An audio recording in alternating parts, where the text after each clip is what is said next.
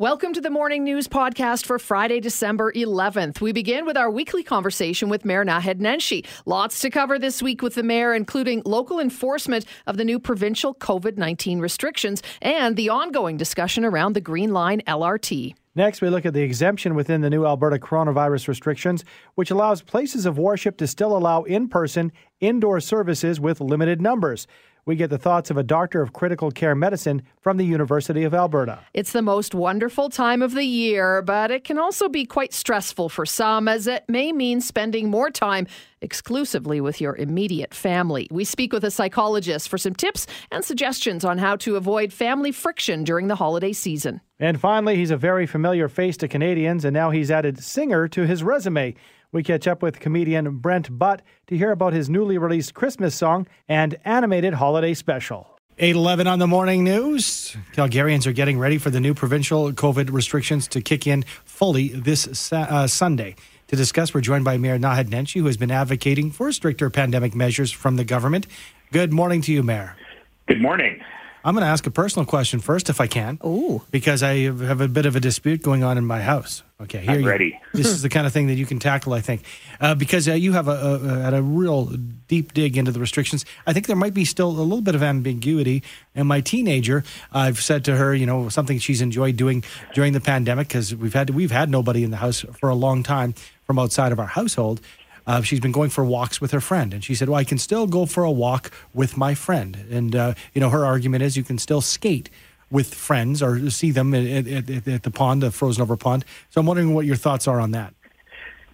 So this one's a bit weird. And I will say that the one area where the province went further than I expected them to go was on this question of outdoor restrictions. So here's how I would answer that question. You cannot arrange to meet your friend at the rink and meet all your friends there and have hot chocolate and hang out. If you were to go to the rink and other people were there, it's not like you can't talk to them. But you should still try to keep your distance, your 6 feet, 2 meters distance. It's better if you wear a mask. You don't have to, but it's better if you do. As for a walk, what I said to an elderly woman who said, my walks are what keeps me sane, is, look, if you open your door and your friend happens to be walking by, keep your distance, but don't use the walk as an excuse to go for coffee. That's really not what's in place. And Dr. Hinshaw did clarify that if the primary goal of the outing is the exercise, then it's okay, which sounds a bit odd. In reality, nobody's giving you a ticket for this.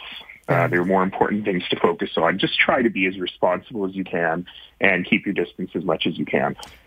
Were you pleased, Mayor, with the lengths that the province went to, the restrictions that they did put in place? Because I know you were saying that the city would step in if they had to, and then the province did make a move. Was it enough in your opinion? Yeah, I think it will be sufficient. There are people out there saying too little, too late. It's not too little. I think that in terms of what I was advocating for, in terms of where the science is, this makes a lot of sense. Basically, we've left two major elements of the economy open. One is elementary schools, and the second is retail.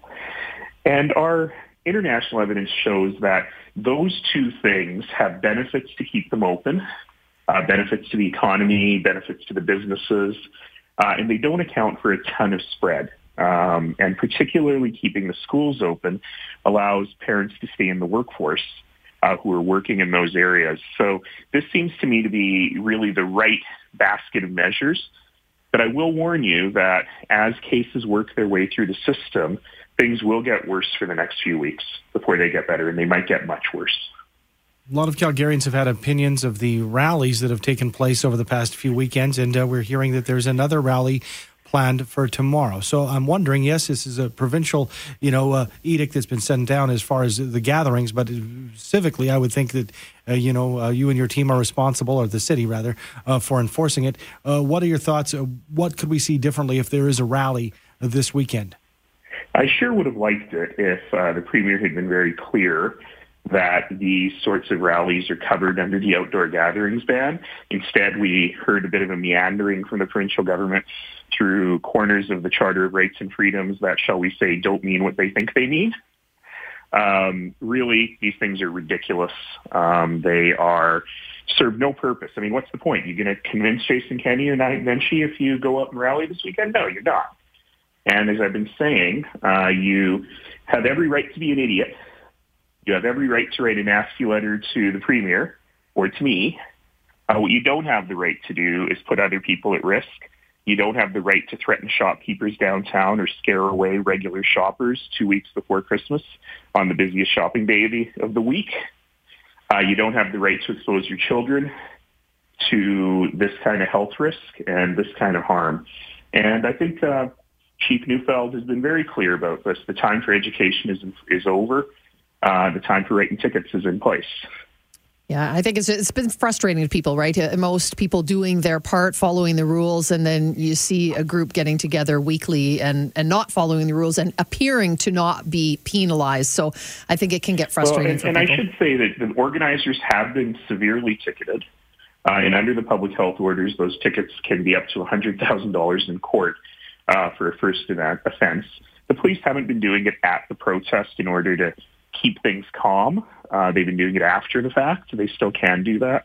So we're going to continue to do this. But I share your frustration. You know, it's like when the whole class is punished because there's one clown in the corner. And the vast majority of us, the vast majority of Calgarians have been doing the right thing since March. We haven't hugged our grandma since March. Mm-hmm. And to have these idiots put that at risk, I can see why people are frustrated. Absolutely. Mayor, we have to take a quick break. Can you stick around for 2 more minutes with us? I sure can. 8:19, Mayor Naheed Nenshi sticking with us this morning on this Friday morning. Thanks for sticking around, Mayor. Appreciate your time. It was just for the song. I stuck around because I was told there was a second song. Yep, that there was. Okay, hey, we want to touch on a couple of things before we let you go. One of them is these flyers that are being handed out to Calgary homes with a whole lot of COVID misinformation. Is there anything that can be done about that? Probably not. Certainly... if they were being delivered by Canada Post, there may be some recourse. I think these are probably being hand-delivered, and let's just say they are full of misinformation. The numbers are wrong. The data are wrong. Mm-hmm. The tone is inflammatory. There are folks, by the way, behind these flyers who have very similar websites behind their bids for city council. So let's use these flyers as an opportunity to teach our kids critical thinking and how you ask questions and how you know when things are fake information. One of the things I love the most about our society is that if anyone ever uses the term fake news, it's because they've actually been exposed to misinformation. Yeah, hear. And so we said maybe use that to light the backyard bonfire with just your family. Those are still allowed, but only for your family. Yeah, yes, that's right. Course. That's what I'm saying. You don't have, we're going to switch gears and talk about something that has been in the city conversation since 1929. Well, maybe not that long, but the Green Line. Yes. Just when you think that we're moving ahead, a bit of a curveball thrown our way. Can you tell us the latest and where we're at with the Green Line in the city? It's not so much a curveball as a pause of the game, which I don't quite understand. So this project, it's the first rapid transit project, I think, in Canada that is a true financial partnership. So it's a third the city, a third the province, and a third the federal government. In fact, the city, because of the way we're financing it, when you include interest, is putting in more like 40%. The federal government is fully on board. They're ready to go. The city is fully on board. We're ready to go. And the provincial government, back in June, July, said, we just want to take a quick look and make sure everything's okay. And remember, the city's been on this, since 1929. And we have hired all the best experts in the world. We spent hundreds of millions of dollars already on getting this thing market ready. We want to create those jobs and get those construction companies to work. And the province's quick look-see is now 6 months and counting. And we have never been given the reports that they're relying on for the questions they're asking. And they just sort of ask the same questions over and over again. And this is awfully frustrating because if we miss construction season next year, that'll be tens of millions of dollars in delay. And that's 12,000 jobs at a time when we really, really need them. So I'm really encouraging the province to just get the lead out on this already. Fair enough. And we're running out of time, but we've been asked by texters and by Danielle Smith. We would like to ask you, will you run again? Now is your time. You can make the official announcement. Go ahead. Right here on a Friday morning. Yes, sir. I know that this would ruin Danielle Smith's show if she followed this philosophy, but here's my philosophy. There's no time for politics right now. Right now, it's time to keep people safe. And I am normally a procrastinator, and this procrastination has served me well through my life. In reality, listen, I got to have the luxury and the time to ask myself some tough personal questions about kind of what I want from life. But right now, I'm just too busy trying to keep people safe. So as we get into Christmas, which will be hopefully a quiet Christmas for everyone, a very different Christmas tradition for everyone, hopefully I will be able to turn my head a little bit to the rest of my life and have something to share with you sometime in the new year. Fair enough. We had to give Danielle her shot, Mr. Mayor. Thank you so much for your time. Be safe and have a good weekend. Thank you. Take good care, everybody. Safe weekend. As these new restrictions come in, just try to remember to support local business and reach out to people who are isolated. Absolutely. Thank you so much. That is Mayor Naheed Nenshi. 8:43 now, and as part of the new COVID public health measures in Alberta, places of worship will still be allowed to operate, but at 15% capacity as the new restrictions kick in. But one professor is worried restrictions like this might not be strict enough. Joining us this morning, Dr. Darren Marklin from the Department of Critical Care Medicine in the Faculty of Medicine and Dentistry at the University of Alberta. Good morning to you. Thanks for joining us. Good morning. How are you? Excellent. Thank you very much. Let's talk about this. We've had lots of discussions about measures. Are they strict enough? Have they gone far enough? And, there's a lot of concern that, worship certainly can be done online. So why keep the churches, the mosques, et cetera, open when those can be places where the virus can spread? Oh, I absolutely agree. We have seen very large outbreaks from places of worship. When we had active contact tracing, we lost contact tracing about a month ago just because of the overwhelming number of cases. But we do know that these are places where the virus can spread very aggressively, and it also tends to have a population that's a little older and more at risk. This is one of the exceptions within these new restrictions that doesn't really fit the rest of the restrictions as far as the seriousness of this virus and what we're trying to do. So why do you think this loophole has been opened up? Again, I think that you've hit the nail on the head. This is an exception which doesn't make scientific sense. And it doesn't fit health policy. And it's not what we did during the first wave when we were very successful at controlling the spread of the virus. My domain is to speak about science and health policy. And so when it doesn't exist there, then this exists for other reasons. And those reasons, I think, are pretty obvious. I do acknowledge that mental health is a huge aspect of this disease process. And many people do derive solace from worshiping. But there are other ways to do that. And at this time, when other people who don't have faith or don't have the same opportunities to congregate, that creates an imbalance that is not fair. Let's talk about the science of that then. As you mentioned, you've got, a church, for example, or a congregation of 7,000. Now you reduce it to 15%. That's still a lot of people. If you're not wearing a mask and you're still in a space like that, the opportunity to spread this virus still exists, correct? Oh, absolutely. This is a virus that has been tricky. And it's been tricky for one specific reason. It's not influenza like we thought when we started this. We've learned a lot. And there are super spreading events because, yes, there are certain people who will aerosolize this virus and spread it in the air. And so 2 meters is not enough in those circumstances.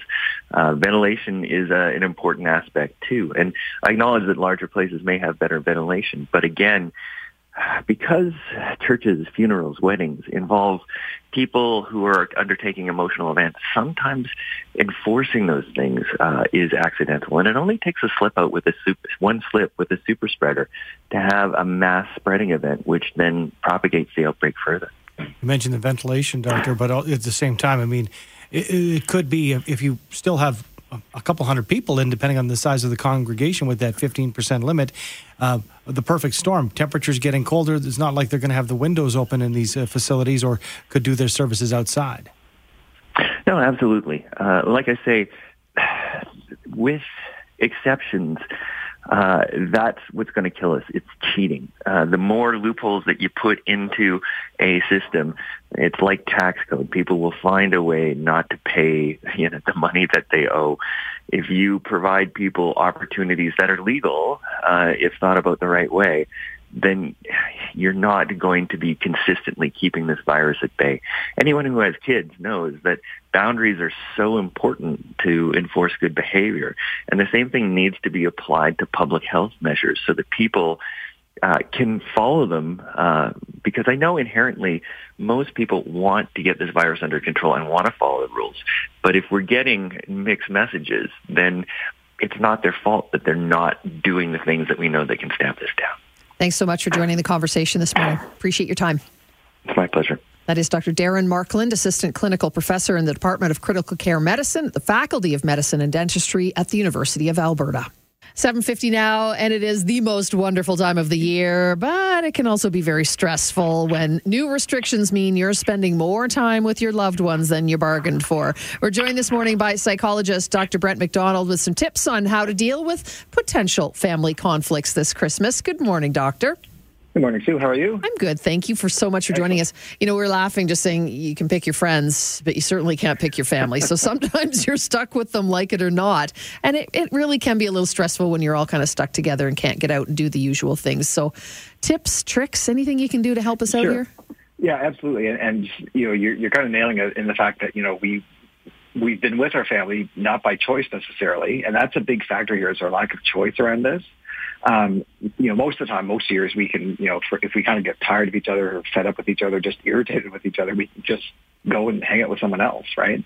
That's not been the case since March and largely, and won't be the case over this holiday season. So we kind of have to kind of make do with what we have, which is, not to, minimize the value of family, because families are that's the core of who we are. But even the analogy I often think of is just like, with the holidays coming up, we think about our favorite meals like turkey and those kinds of big kind of family gatherings and the big meals. And, I'm a person who just, I'm already looking forward to the turkey dinner at Christmas. But, day 3, day 4 of turkey, you kind of get tired of it, don't you? Same thing, like Christmas music, it's great when it starts, and then by the end of Christmas season, you're like, okay, if I don't hear another Christmas song for another 11 months, I'm really good with that. Family's the exact same, is we love it, but we need a break from it sometimes too. So, a couple of ideas in terms of just giving yourselves those mental breaks and that sort of thing is it starts with good communication. Really it does. And letting people know and being honest while being respectful, saying, you know what, I need a break. It's nothing personal. It's not against you. It's I need a break. Using I statements, putting, yourself and stating what your feelings are, as opposed to getting into you people are driving me nuts. Claiming that, I am really frustrated and I just need some time alone, right? Those kinds of things can be really helpful. But it does really start with good, clear, honest communication. Space might be very limited depending on your living arrangement, but how about giving people some space when they need it? So I guess you'd probably have to read their cues. If you can tell that, your brother or sister, you're having a disagreement with them constantly, or mom and dad, maybe it's time to find another room. If you can find another room, great. And I do recognize that in many family situations, space is really limited. What's not limited is outside. So that is a possibility. And a lot of people have been out walking and doing that sort of thing.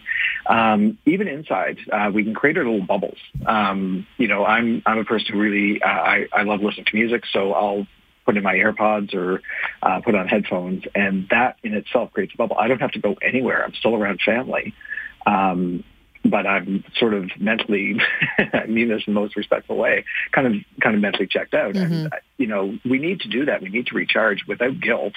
And if that's listening to music through headphones or going to a room and just closing the door, even if it's the bathroom for 10 minutes, take a shower that lasts a bit longer than usual just because you need that extra time, or a bath. Those are moments that you can grab regardless of space. That can be really helpful. Absolutely. Great reminders. Hey, we give our kids a timeout sometimes. It's not such a bad thing to give yourself a timeout once in a while too. Yeah, and keep the focus as a positive timeout. This is a recharge, not a, get away from you kind of situation. Hey, thanks for joining us this morning. My pleasure. Appreciate it. That's Dr. Brent McDonald, who's a Calgary psychologist. There's a bell there. I don't know. Hey, it's 6:09 on the Morning News. We know him from the Corner Gas franchise, and now he's branching out into music with details on how he plans to get Canadians into the holiday spirit. We are joined by the one and only Brent Butt. Good morning to you, Brent. Good morning. Oh, wow. Well, that's we heard the bell dinging. There was a word that we couldn't make out there, but we're very happy to debut your song on the Morning News. Thank you for taking the time with us. And fans of your stand-up and the Corner Gas franchise know your work well, but they may not know about your musical talent. So tell us about your newly released Christmas song, and have you always been a musician? Well, it depends how you define musician. Have I always played music? Yes. Have I played music well? Not necessarily. But yeah, I was in a band in high school, kind of a typical crappy garage band in high school, but we had a lot of fun.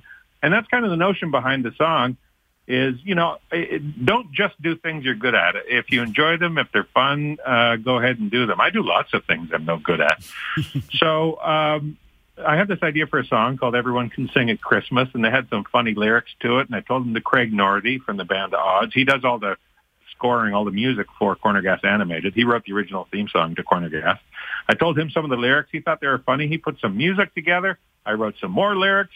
He got his band The Odds in and some horn players from Ontario. Next thing you know, we were in a studio recording a song like I'm Dean Martin or something. I'm a Christmas crooner now. That's super fun. But is it just one song, or are you guys going to put out an entire album for us to enjoy? I don't think I should put anybody through that much. One song is kind of fun, I think, but it's it's a catchy tune. I've been getting a lot of flack on social media from people saying because it's an earworm. They're saying, "Great, now this song is stuck in my head all day." Well, the music gets us in the spirit. We need everything we can this year because it's going to be a different Christmas. Is that something that entered your mind? Let's have some fun with it because 2020 has been one heck of a year.